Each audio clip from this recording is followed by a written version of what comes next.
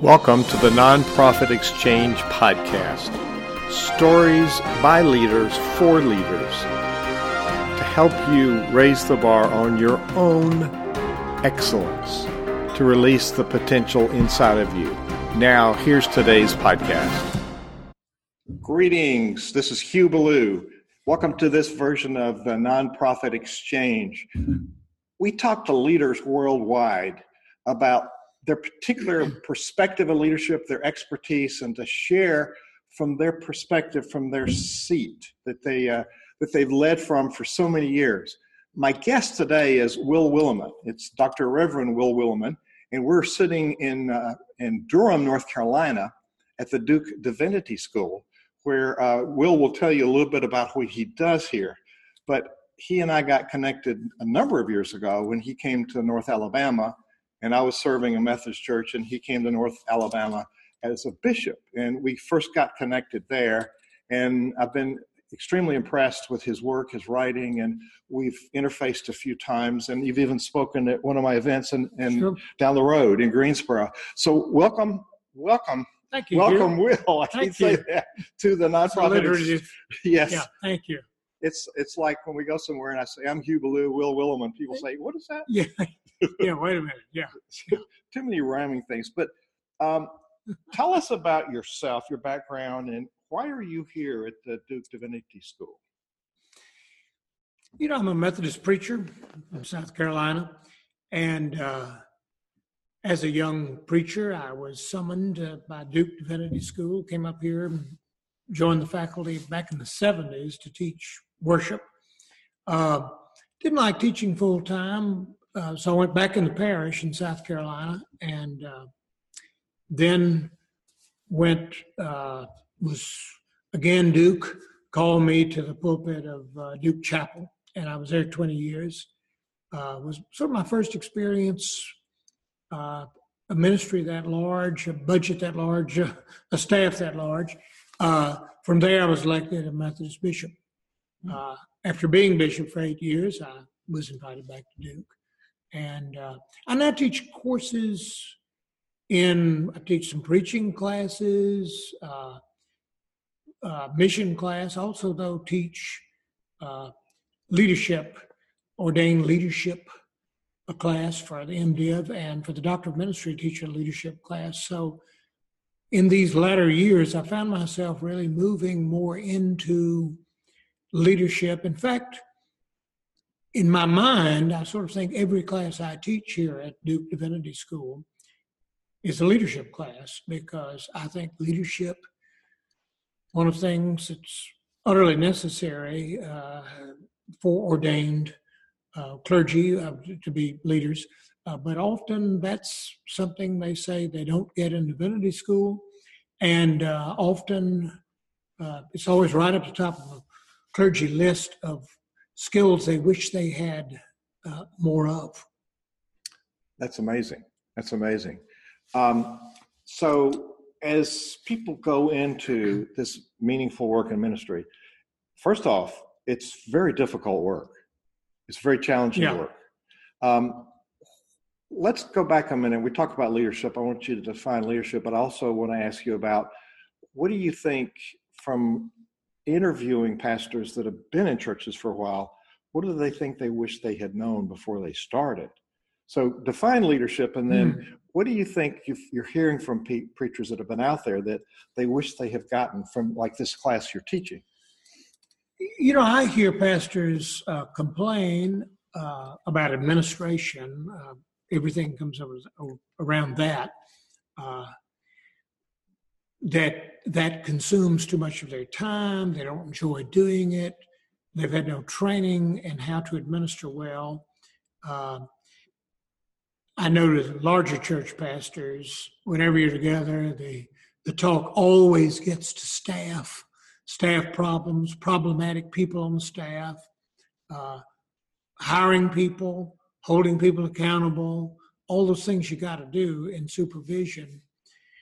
I think few pastors come into the ministry saying, God is calling me to administer a church.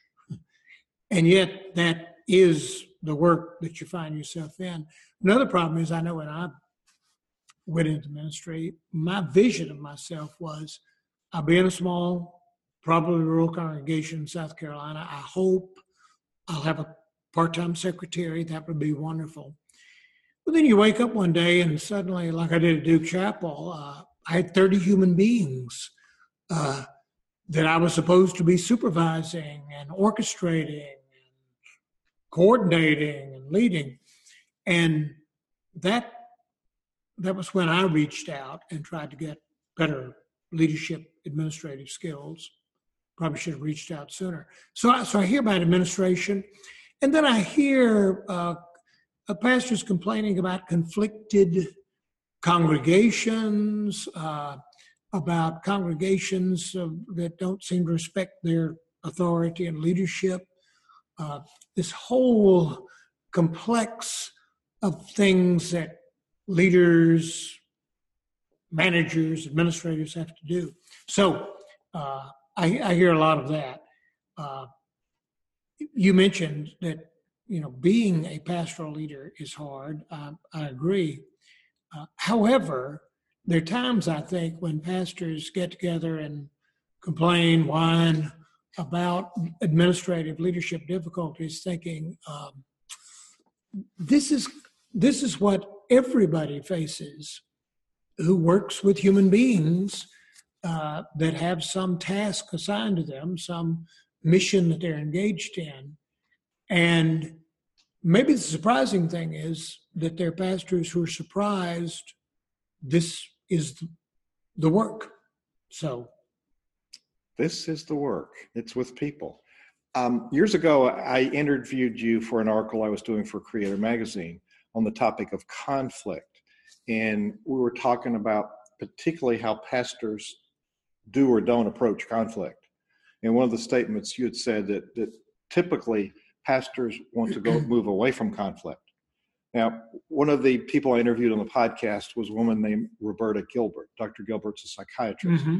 She was a colleague of Mary Bowen. I don't know if you are aware. I know Bowen theory, yeah. So yeah. I've been 9 years studying. Yeah. And she was on this series of podcasts.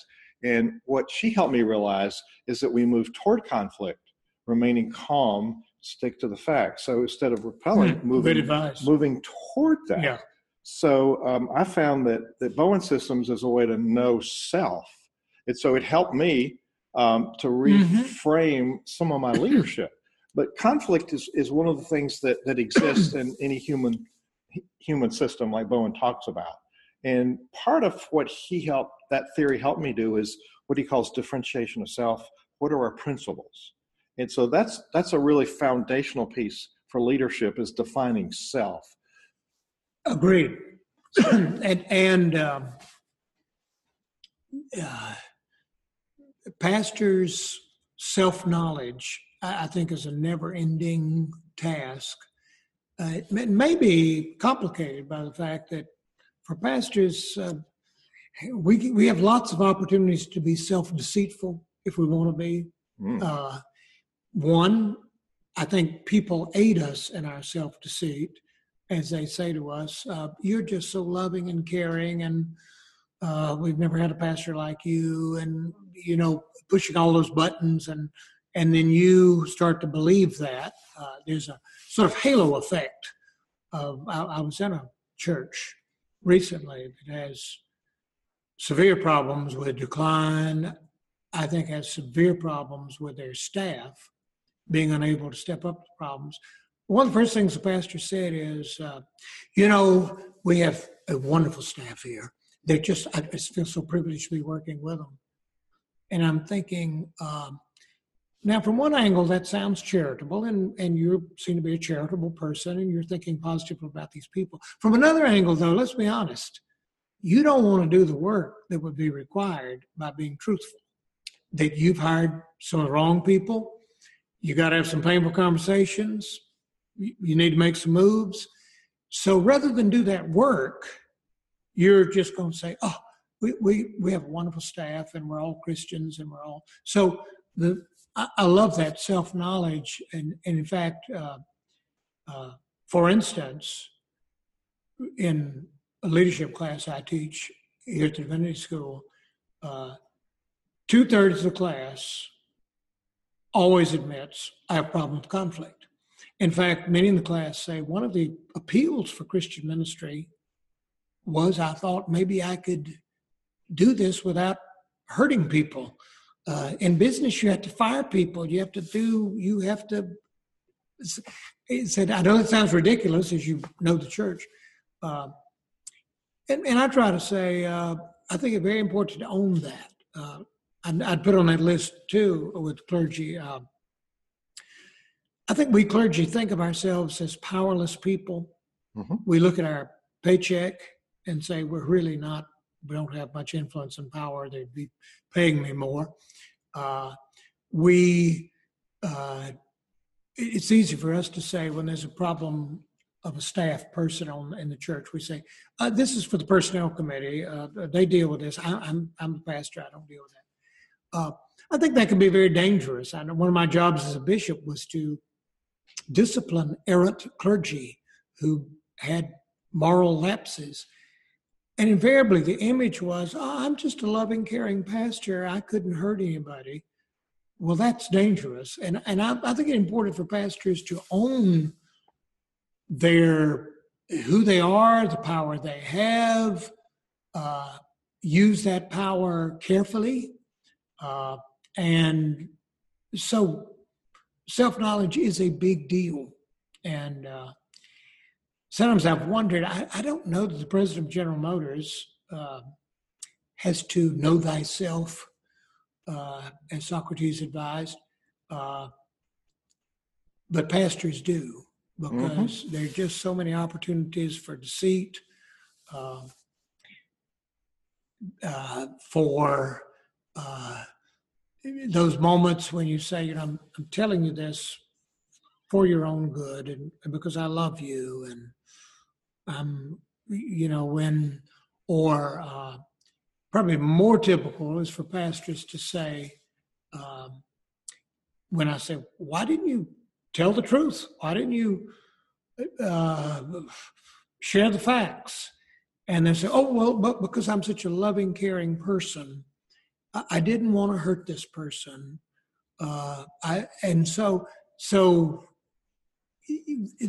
We have many resources, we pastors, for deceiving ourselves about our real motives. So along that channel, I find that the really best leaders have an advisor, a confidential advisor, a coach, a mentor, somebody that helps them discover their blind spots, because they're called blind spots for a good reason. Yeah. And that would be one of them. Somebody, it's accountability partner. Yeah. And good advice. I remember we had a consultant in Alabama, and he educated us during a day about what it takes to revitalize a moribund, static, plateaued congregation. You got to do this, you got to do this, you got to do this. Have these discussions, these strategies. At the end of the day, at the bottom of the list, he put, his voice raised, and he said, none of this can be done by yourself. You've got to get external assistance. You got to get a coach, an advisor, a mentor.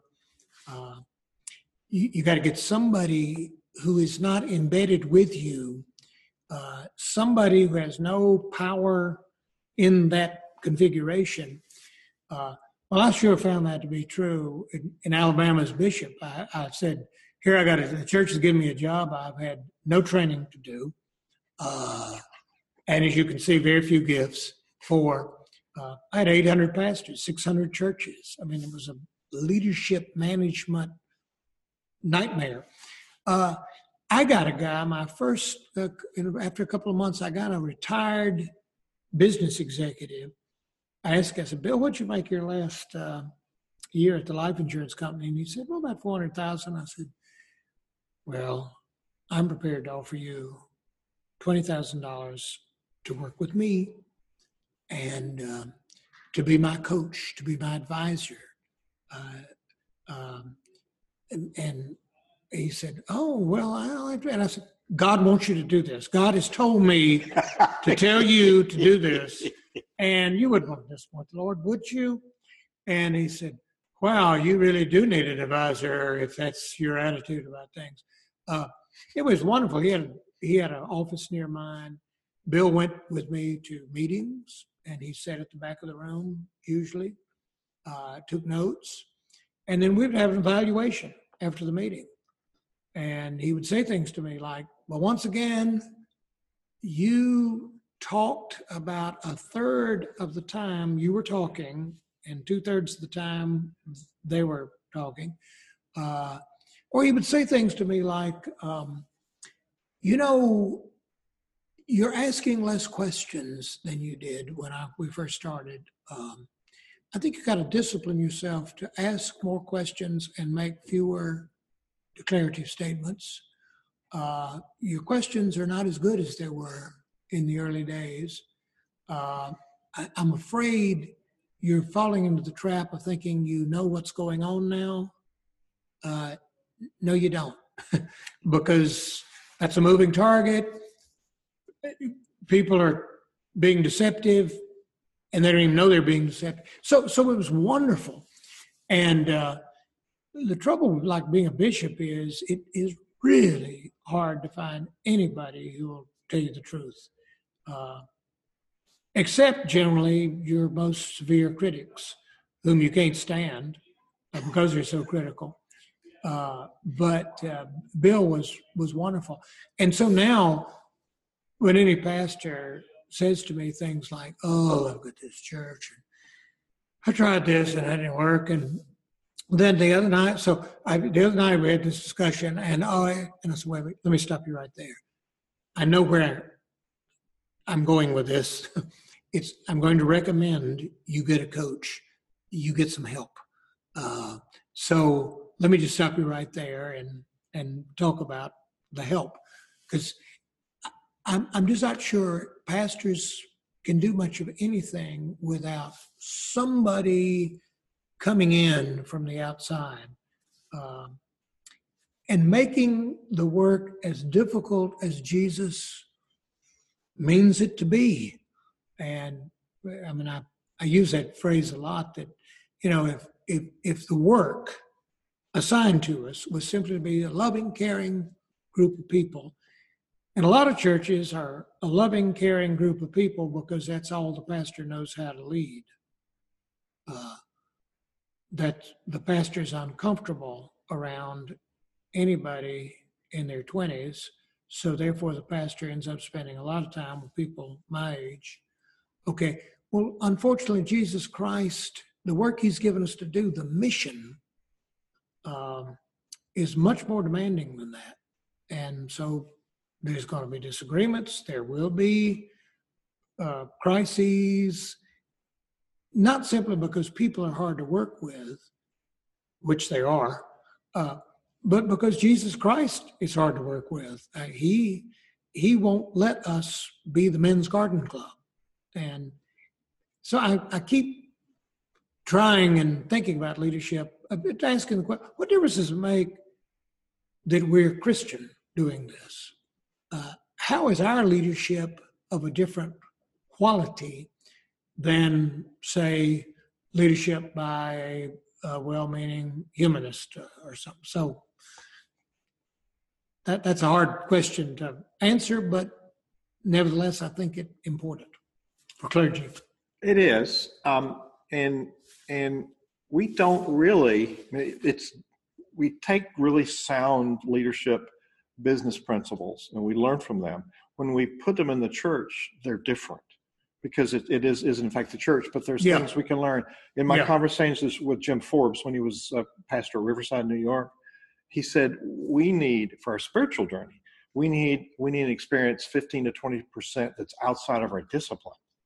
And so talking about the coach, so we don't get stale and in a track that we get blind. Nothing else exists. This is what I know. Mm-hmm. And part of why Bishop Cho said to us at Blacksburg that the Methodist Church was losing 1,200 members a week in America. It's, we get on a track, we think this is how it ought to go, but it's not working. And we've set ourselves up for failure. And some of the the gaps in leadership. When I talked to Cal Turner, and I think he's talked to the Council of Bishops, he went to his leadership team at Dollar General and said, I'm the son of the boss. I got this because I'm the son of the boss, is president and chairman of the board. You have the skills. I've got the vision. So he claimed the vision, but he said, I want you to do this. And everybody stepped up. And Cal said, Hugh, leadership is about defining your gaps and finding really good people to fill them. And he also pointed out that transparency is you're not whining, but he was very straightforward because they know. Yeah, they know you don't know it, so why pretend? He said, if I didn't tell them, they would say, I'm going to show him. Yeah, and so there's this vision thing. And when I worked with Dick Wills, and when he was bishop in Mid Tennessee, we're talking about a cabinet retreat when I was leading it, and I was talking about the vision for that. And he said, well, the cabinet's it's not going to develop the vision. I didn't see anywhere in the Bible where God gave a vision to a committee. Here's the vision. And so that's the vision piece. And I don't think the Great Commandment is your mission. That's a commandment. That's a commission. That's not a choice. Paul Borden said that when you brought him in to talk to North Alabama. That's a choice. That's not a choice. So what is it that God has called this church or this organization? We're talking about leadership in the church. There's some unique differences, but there's some global differences for anybody leading any organization. And a lot of what you're talking about, corporate leaders have trouble with too. But talk about the pastor. Sometimes we err. There's, back to Bowen systems, there's this pseudo self and basic self. We want to please people. So we go into pleaser mode, which is a downward spiral, rather than going with our principles and making the right decision for the right reason. So not pulling people in and saying, this is not how we do things. It's a pleaser personality. And you did say to me in that interview a while back that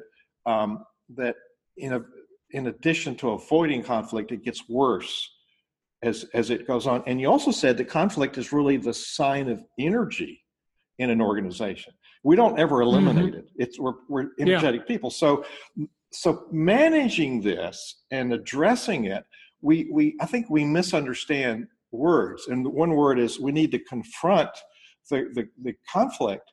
And the root of it is with your front.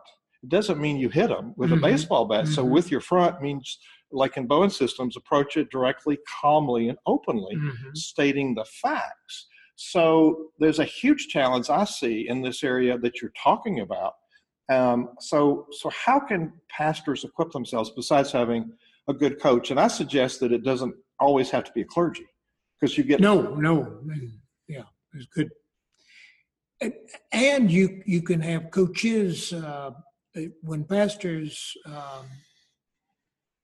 talk about difficulty of personnel difficulties and all, and I say, because you're a graduate of Duke Divinity School, you've had zero training in how to hire people, or how to hold people accountable, or how to have difficult conversations with people about their work and all.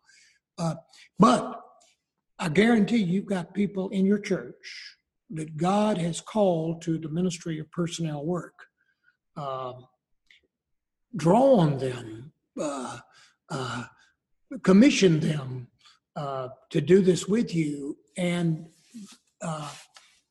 there's a kind of arrogance behind the pastor who says, well, I've had hands laid on my head, so I'm good at preaching and administration and budgetary oversight. And, well, I went to one meeting of the finance committee, and I was thinking, I always have disliked people like you that in high school were always talking about some really interesting math problem in the homework.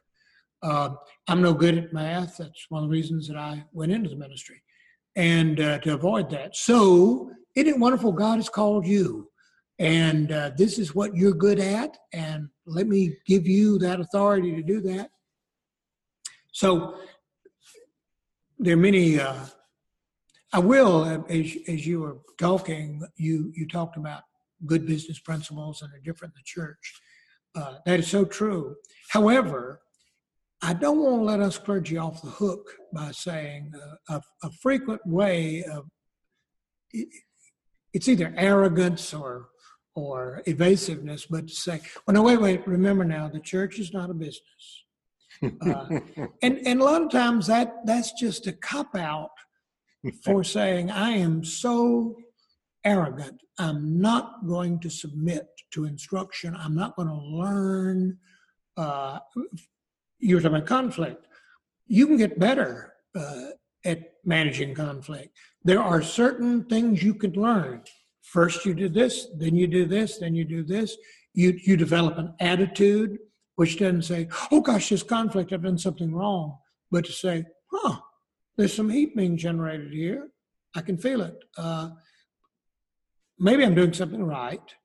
There have been moments in my ministry when I swear it's like Jesus says to me, when I say, oh, what did I do wrong? I wonder what I could do. I swear, I hear Jesus say, gosh, isn't it a shame that I didn't have your personality and an MDiv degree, and then maybe I wouldn't have ended up like I did on the cross. Well, and sometimes also good management leadership principles can be overruled by the theological missional commitments of the church.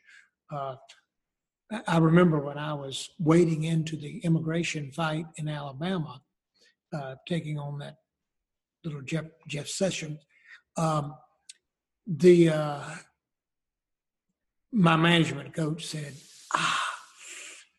really at this time, I just kind of hate to see you get into this.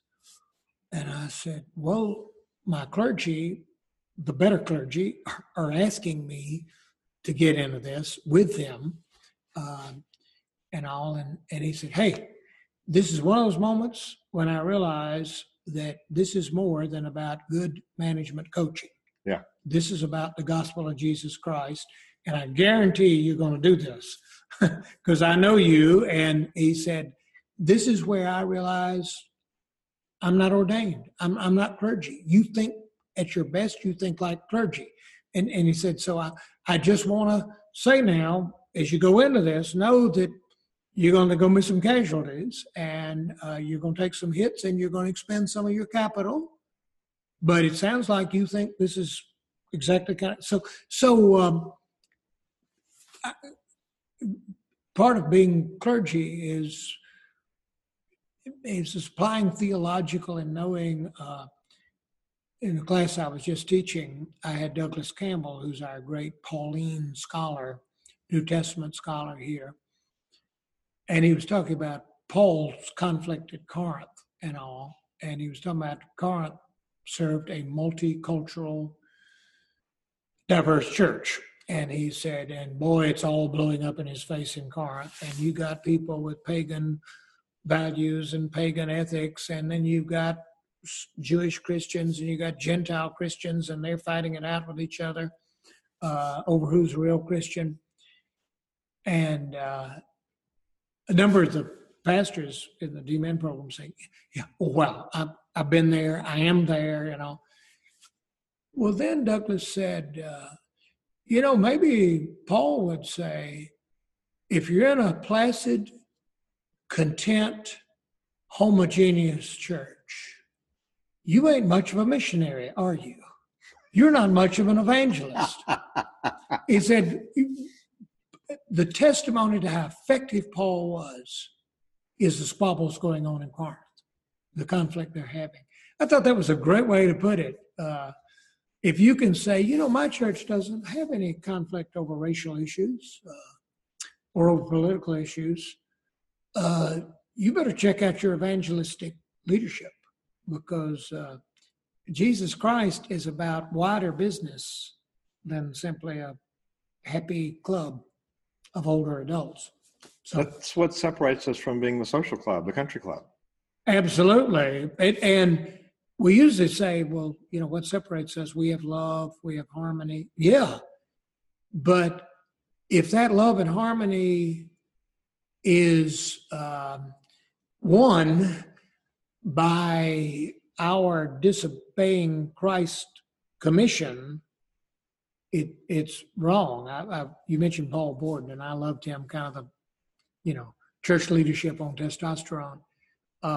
Yeah. And I remember one of my pastors saying, Paul was saying, you can't be captured by the older adults in your congregation. You've got to be, you've got to free yourself from that. And you got to ask yourself, every time you go to the hospital, every time you go to visit those shut-ins, who are you not visiting? Who are the conversations you're not having? Those good. Well, one of the pastors said, Paul, don't you think that something to be said for honoring the sacrifices and the love of these dear people that built this church? And Paul said, no, the church doesn't exist to honor any human being. The church exists to honor Jesus Christ. And then Paul, waxing to the thing, he says, hey, some of you should have gone into nursing. There you can empty bedpans, do nice things for people. He said, this is better than that. You're a preacher of the Word of God. And I don't know how the group receives that, but I was thinking, wow, it's good to be. And sometimes we have to be reminded, God has called me for more even than an efficient, well-run organization.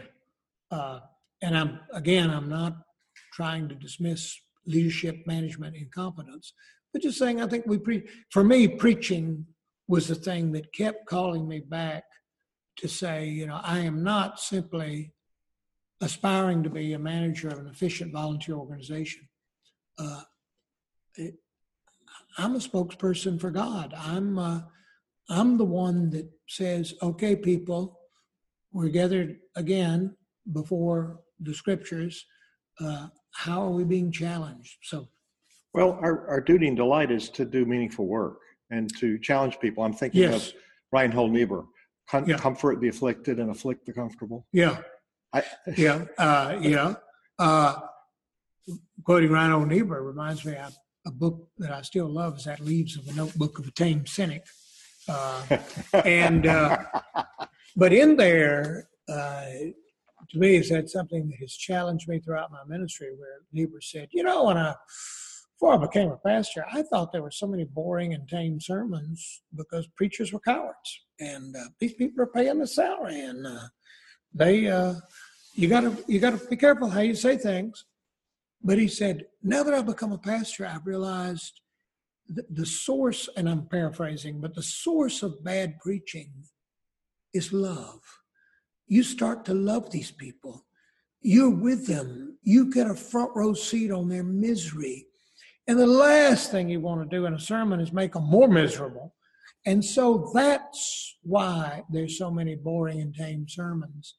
And he said, and that's why the prophets of Israel were all itinerants and they kept on the move.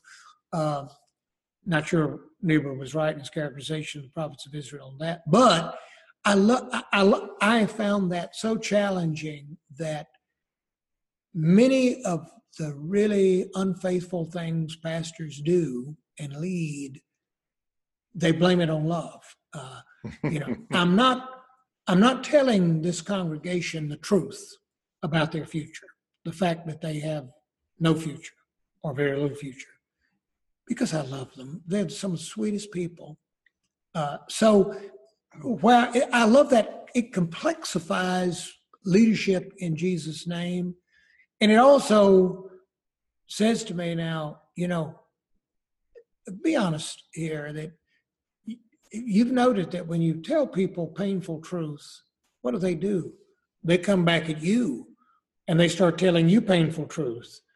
Well, then where would we be? Well, we might be something on the way to being the body of Christ, where the church says we're not only loving and caring and friendly, we're also truthful to a degree that you can't get without the Holy Spirit working in you. And we're not also truthful in how we interpret the Bible. Paul Barden challenged the Great Commission is not your mission. That's not a choice. It's a commission. Yeah. When I read Richard Rohr or Bishop John Spong, they talk about how we hijack Scripture for our own purposes, and we do as leaders. So we misinterpret that. So that's a built-in liability. You spoke about power earlier, and I want to ask about that a minute.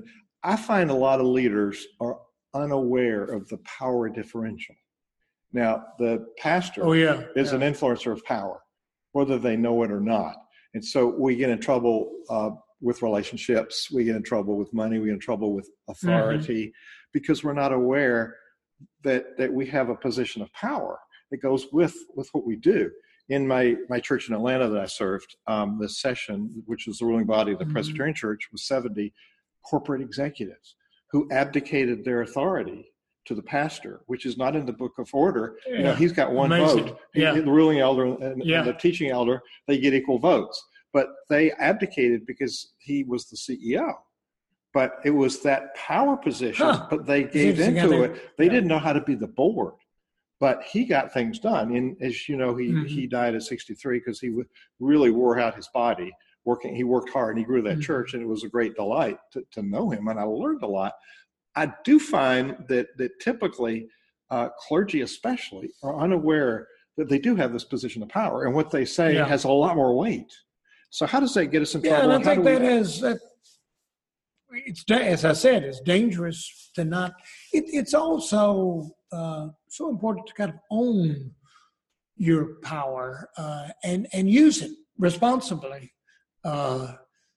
You know, we give policemen guns, but then we really expect them to be very, very careful in using the firearm.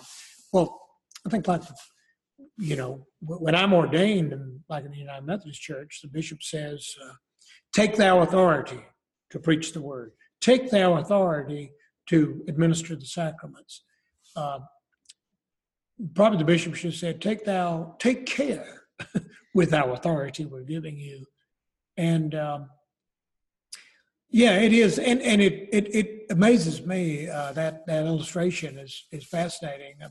I have been on boards of colleges and all where you've got these powerful executive types on the board, but it's like they walk into a church meeting and they turn off their brains and they become these docile, smiling people. And some of them will say, well, it's the church and, it's not like a business and all. I said, well, I think it should be more like a business. I said, by the way, I guarantee your business, for any of its ethical failings, would never do anything this unethical that's going on right now in the treatment of staff or whatever. Come on, be an executive. You use your power. And I watched a little college just about go down the drain because of a board sitting there saying, well, he is the president and he has his PhD, and I just have my BA degree, so what do I know?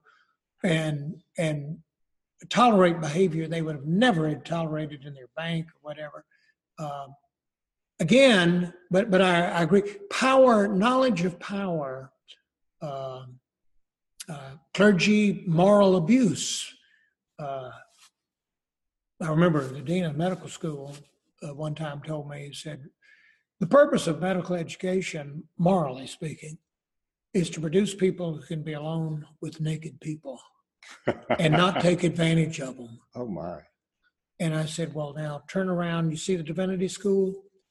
We do that in 3 years for a lot less money than you charge to do that.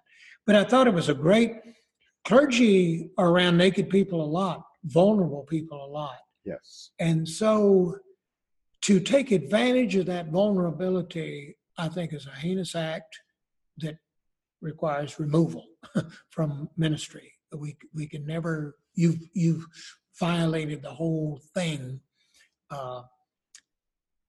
And oftentimes when I've been involved in disciplining clergy, the self-image the clergy person has is, me? No, I'm just, she said she was lonely and her marriage was unhappy, and I'm in the business of loving. And so I just tried to love. And I said, that is your explanation for what occurred on your desk. Uh-huh. Well, that's horrible. And goodbye. And so that is a big issue. And it is, in the congregation, it is important to, and I do think one of the things we clergy have got to start being savvy about is power inequalities, power dynamics. Who are the powerless people in the congregation who are not being heard and are not speaking up? And I remember a pastor kind of turning around the congregation who a group came to him and said, we don't like this that you're doing and all. And he said, every one of you is over 65. You represent 70% of this congregation. And they said, we certainly do. Glad you've noticed that. And he said, I bet you represent 90% of the giving. And they said, we're glad that you noticed that too. And he said, if this church is going to live another day, though, I've got to ignore you as much as I can. I've just met with the pitifully 6 people we have in this congregation in their 20s. Here's what I've heard from them. We could lose those few 6 people. I have challenged them to double their numbers this year. And here's what they tell me we need to do. For the good of this church, I'm going to have to take my orders from them. And I hope you'll understand that. I hope you'll see that by my doing that, I'm giving this church another day. That struck me as somebody understanding power and saying, I got to discipline myself not to let you have the power that determines the mission of this church. That's not a typical decision, though. No, I honored this pastor and say, oh, may your tribe increase. Teach me how to do more of that. One other thing you said, I noticed as bishop, one of the things my coach said to me was, you've been an academic. And the way you guys think about stuff is with your mouth open and you say, hey, here's an interesting idea. Let me just throw this out. And I want to know how you feel about it and all. And he said, you can do that in your old job. You can't do that in your new job. In your new job, when you say to them, like you did in a meeting, hey, I'm thinking, why do we have district offices? I think you guys ought to be in your cars more than in your office. You ought to be out in the district. So why don't we do away with the district offices? He said, it was breathtaking. Everybody there froze. Said, you got a job now where you not only have, you have power. You could actually do that if you wanted to. So you've got to be a bit more careful about the stuff you throw out. Said, if you want to shock them, if you want to steamroll them, you got the power to do it. But he said, I believe you'll end up paying a heavy price for that. Well, it was a great thing to say, hey, you're the bishop. You could move them to Timbuktu if you're unhappy with them. And they know it. So leaders do that, not only in the church, but in other charities, and are totally unaware of the consequences of those actions, those decisions. That's a good word, the consequences. There are consequences, and they're unaware of them. We'll close this interview out with a couple. I got 2 more questions. Okay. Recently, there was an article in the Washington Post that said, at its current trajectory, mainline denominations have 23 Easters left. So what does it? That's a pretty sobering thought, whether it's true or not. But what do leaders in mainline churches need to do to turn that trend around? Ooh, I got a long list, a bunch of stuff. Today, I would say One is we got to look at the painful, ugly stuff, like that statistic. We got to stop lying. We got to find a way to tell difficult truths to people whom we love. Again, I'm a preacher, and that's kind of what I think I do every week is stand up and tell difficult truths from Jesus to people that I love, many of them. So we ought to be good at this. I think, though, we, in a sense, we ought to be made to stare at that and think, I can't be this kind of leader that I thought I was trained to be. Mm-hmm. Pastors would often say to me, this is not the same church that I signed on with. And I tell you what, when I joined it, I didn't sign on for this. Well, what a dumb statement. Of course, we serve a living God for one thing and not of the dead. But also every leader has got to constantly retool, constantly go back to school, constantly start over, constantly ditch these principles that worked great at my last job. They're inappropriate at this one. So get used to it. I start my ordained leadership class by saying to them now, I'm going to try to share with you what I think I've learned. And a lot of it I learned the hard way. And maybe it'll help you avoid some of the mistakes and all. And you're going to get tired of the pontificating and the stories about Alabama and everything. But you need to use that. You take that in. But about 50% of that is going to be wrong. You can't serve the same church I served. And you can't do what I did. And there are people in here in their 20s who don't know a lot about ministry, but you kind of know more than I do about the future. So that's your job in this class. And you take in what I got and you sort through it, but you also keep your eyes on the future, the things that I said, the Lord is taking me out of this game. But he's sending you in. And so step up and take responsibility. That's the kind of move I think we got to make. And we will not have a future in mainline Protestantism unless we can do that. I must say I'm more impressed by local pastors in little out-of-the-way places that are finding a way to lead into the future. I'm kind of more impressed than I am about like seminaries and all. Hey there, it's Hugh Ballou. Wasn't that a great interview with Dr. William Willimon? We lost the last few seconds when I said thank you and goodbye because of a technical glitch, but you got all that great content. This session was sponsored by the United Methodist Cyber Campus, umcybercampus.com. That's CYBER campus.com. Go there and find the amazing programs. And if you're United Methodist clergy, it will qualify you for continuing education credit, like the program that Supervision has on there. Thank you for listening to our podcast. Please share it with your contact list. Have a great one.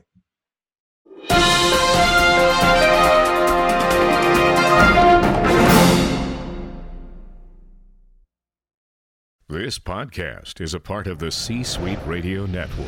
For more top business podcasts, visit c-suiteradio.com.